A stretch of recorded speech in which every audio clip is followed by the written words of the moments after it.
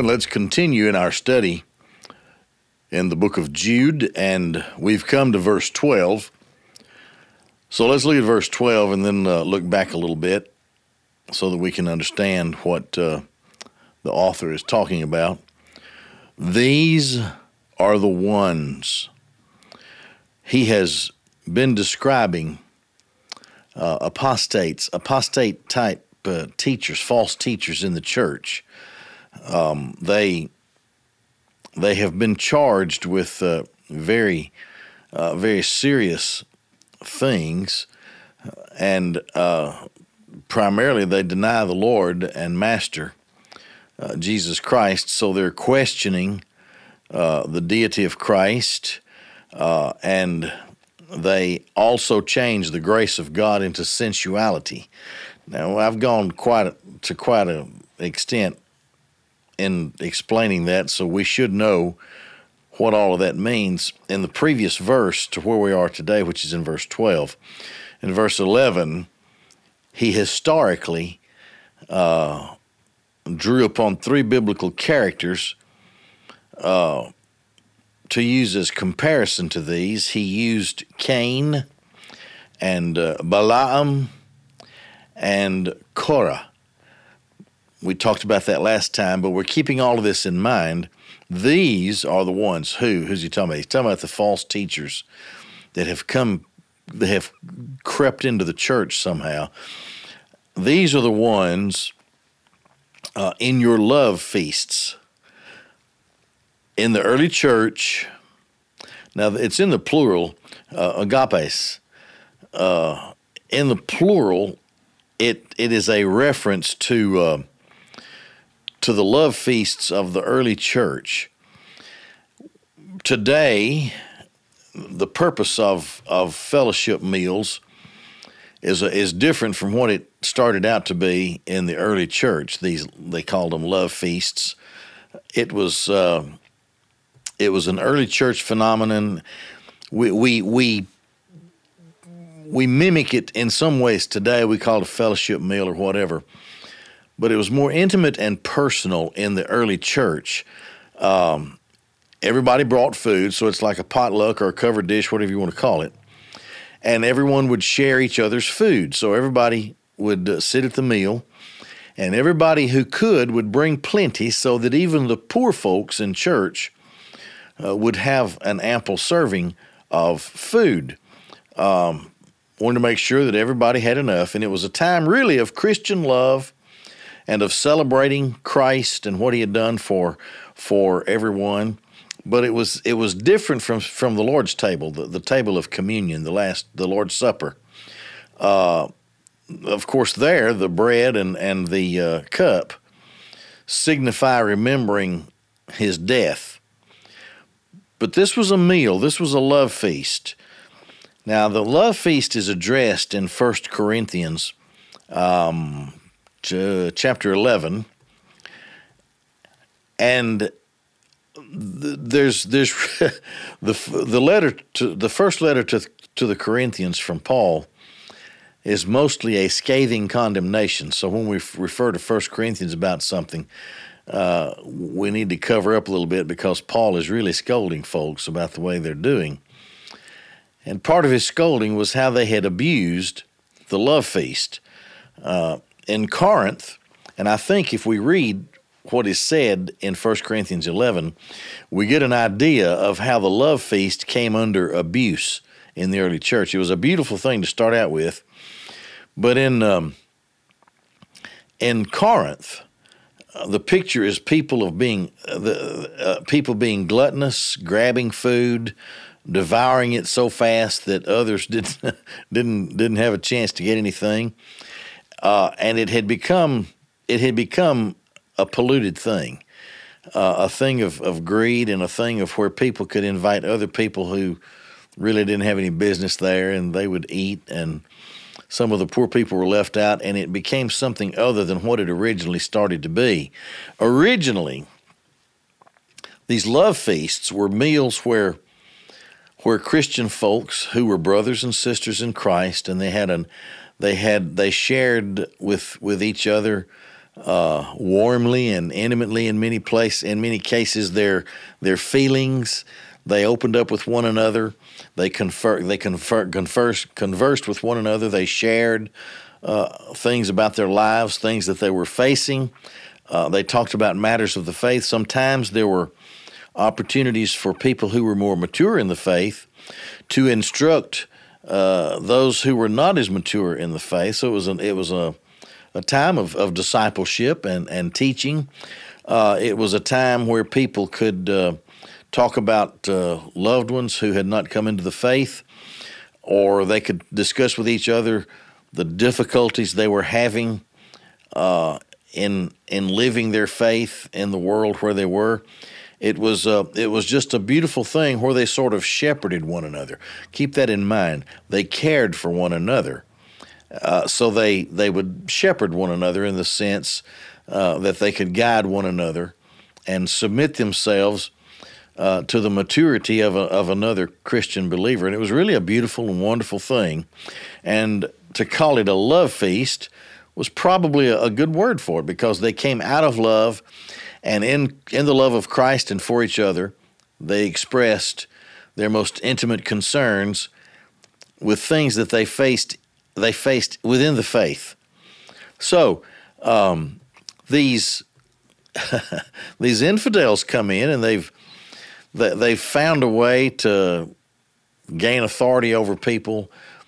You know, in most churches, you don't expect people to come in a high-handed way and then start taking advantage and then be very convincing and make you feel like that they're people of authority or they're teachers who know what they're talking about.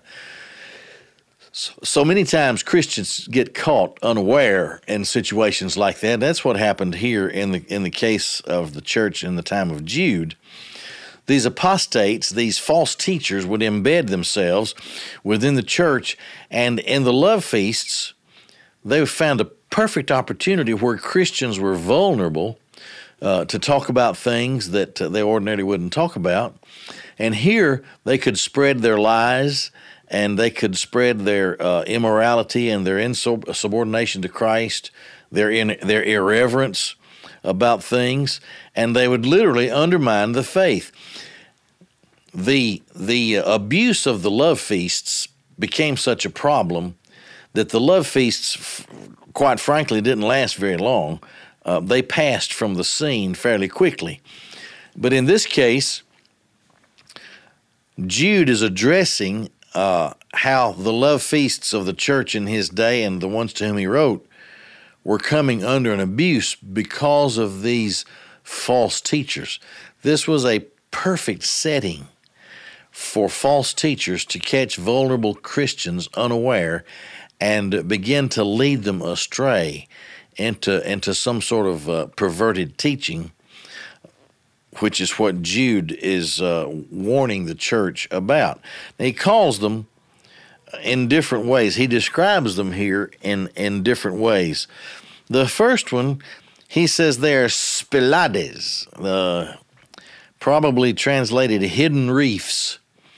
Now, a hidden reef, I lived in Key West for a while, and there was a reef on out from the island, and there were other smaller reefs, as I understand it. These reefs were hidden from sight. They were just under the water level. They're an unseen danger. A hidden reef we could probably speak of as a danger that you cannot see, but you have to be aware of it. In this case, he calls them hidden reefs. They were a danger to the church. They were rocks close to the shore, just under that perhaps you couldn't see. And if you got too close, it was dangerous to a ship especially. The bottom could get ripped out of a ship, and that would cause destruction, even death by drowning. So first of all, he calls them hidden reefs, or a hidden type danger. Something that you can't see, but you need to learn that it's there. All right.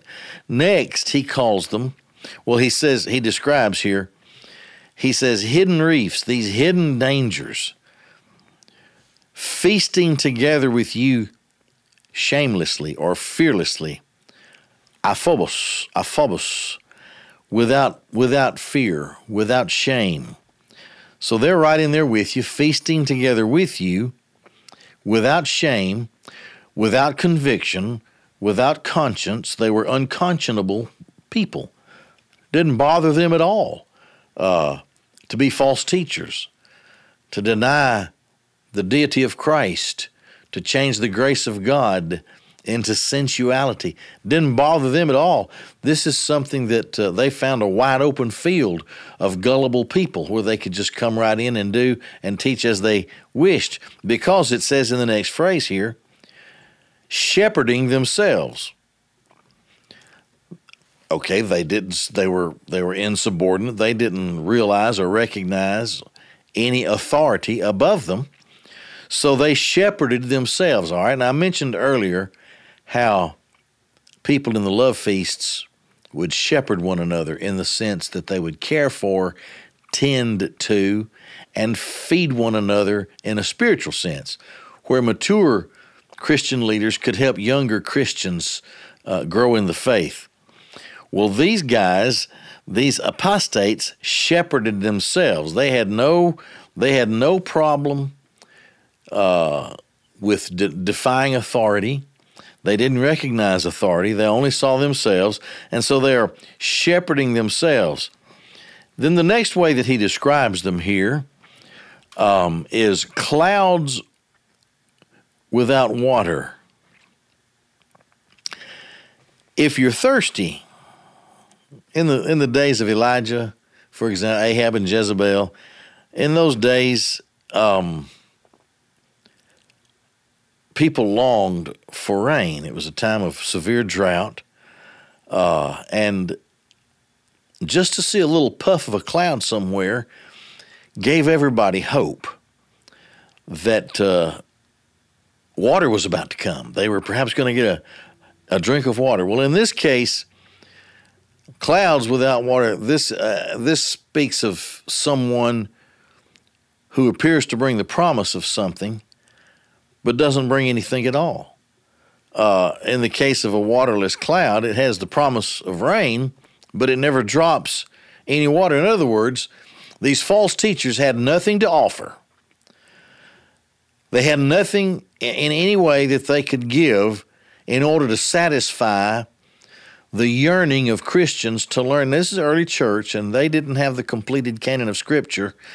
And so early Christians were desiring to learn more and more about God the Father, God the Son, God the Holy Spirit, the journey that they are taking. What shall I do next?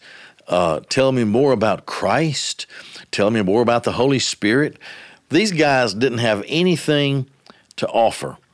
That clouds without water, without wind, actually comes from Proverbs 25, where Solomon writes, "Whoever boasts himself of a false gift is like clouds and wind without rain." These false teachers were promising to bring the blessing of God, but the blessing of God was not there because they had groundless instruction. They didn't. All they needed to do was to replace the grace of God with sensuality, and then deny the deity of Christ and the sovereignty of God. That was their attack on the church. They made promises, but they couldn't deliver. They made a promise of rain, but there was no water. As a matter of fact, it's interesting that in Matthew's Gospel, in chapter 12, the Lord speaks of dry places where evil spirits wander. It's also referred to in Luke chapter 11. So these waterless clouds appear to be driven by evil spirits. And so in that case, if you want to let the Scriptures stand as its own commentary, you're having demonic forces invade the church with this false teaching. trying to spring a false religious system with false teachers and false systems out of the church in that day. So they're blown around, they're driven around by demons, and they can't really give anything. So he calls them clouds without water, and then he says by winds just being carried about, being carried away or removed here and then gone, I guess is a way you could talk about this long Greek compound word here. Being carried about, winds that are being carried about. So a cloud that doesn't have any direction, that has no place where it's really going, that would be like these false teachers. They weren't carrying these people anywhere. They were just circling around, and they were introducing immorality and a denial of authority, especially the deity of Christ, the sovereignty of God. And they were there to really gratify their own sensual lusts. And they found, apparently they were finding in some churches a wide open field to accomplish what they were seeking to accomplish. They had no fear of the judgment of God. So here they were, just moving along like wind, with nothing that is there for them. They go as far as they can, and apparently these winds would just move on out when they had done all that they could do, if they ever reached an end to what they were doing. And of course, it was the business of the apostles and the leaders of the church. It was their business to write like this and to correct false teaching, even to the point of driving false teachers away, if that's what it came to. And then he calls them trees of autumn without fruit, having died twice, having been uprooted. Now, all that refers to these trees. So, autumn time, a tree that is supposed to put forth fruit, especially trees that were supposed to put forth fruit in this particular time of year, they didn't have any fruit, so they were fruitless. But they were also not just dead in the sense that they gave no fruit, but they were doubly dead in the sense that they had become uprooted. You're not going to find any fruit on an uprooted tree. So here are autumn trees uprooted without fruit, so they're twice dead. They produce no fruit because there's no life in them at all. Fruitless, dead down to the very root, because they had been uprooted, have come out of the ground. They have no connection to the earth, so they're absolutely without fruit. So what that means is, it is impossible for these false teachers to provide anything. They can't give anything. They can't produce new life. Their teachings cannot produce new life, new creatures in God, born again. Their teachings, they in no way can build up or edify the Christians, the believers. So they had nothing to offer. And, it's sad to think about, but we see a lot of that in Christendom today, where it just seems like those who are teaching and those who are trying to receive the teaching are just all dead, because they're not giving anything that's alive, the scriptural teaching, the wonderful Word of God. They're just not giving anything. Then he calls them here wild waves of the sea, foaming out of their shame, out of their shameful deeds, or out of their disgrace, out of their shame. I lived in Key West for nearly 4 years. And Key West, it's an island. The whole place is surrounded. On one side of the island is the Gulf of Mexico. On the other side is the Atlantic Ocean. And there's a neat place there, the state park, where the Gulf and the Atlantic meet, where they come together.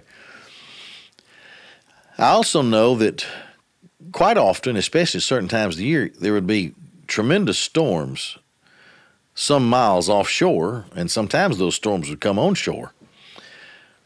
But then you would have the day after those storms, or some hours after those storms, you would have the foam that washed up, and that it foamed because it carried contaminants and it carried waste material. It carried dead things. It carried the results of a tremendous storm. And it wasn't a beautiful, lovely wave like you'd see most of the time when you go to the beach, and a nice thing that you could enjoy. No, this was more of an ugly thing that was a result of a terrible storm, and it only brought nastiness and death and filth. These wild, foaming waves that were being pushed in because of a storm, and the storm had been deadly, and it had wreaked its havoc on the creatures in the sea, and it would bring up things and wash those things to shore, and all of that together would cause the waves to foam up.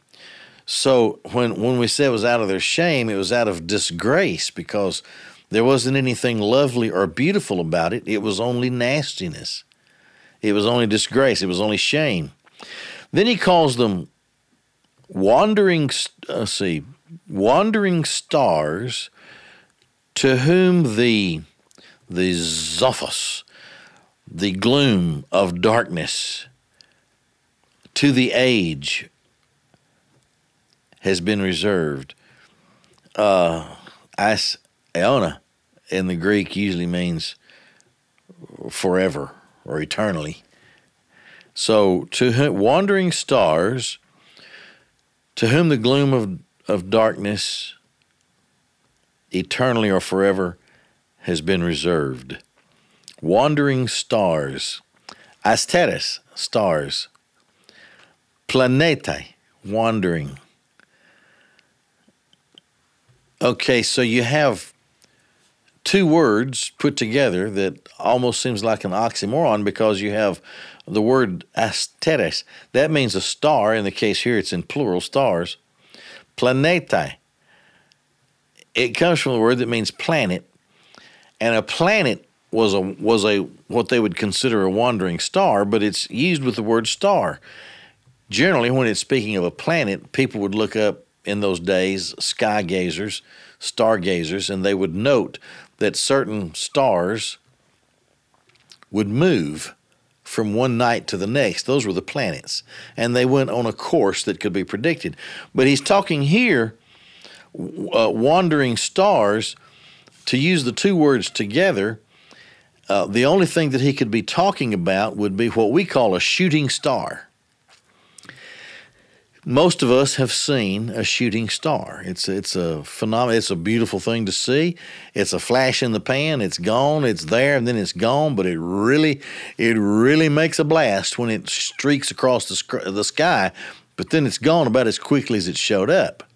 It's gone. There's nothing there anymore. So it seems to me that Jude is speaking of shooting stars that seem to be ablaze with glory, but then they're gone and they never come back, and they have disappeared into darkness. This is how he describes these false teachers. He says, they seem to be a flash and a glorious thing for just an instant, but when it's all over, they've disappeared, and they have disappeared in the gloom of darkness, and you'll never see them again. They're gone. To whom the gloom of darkness to the age or forever has been reserved.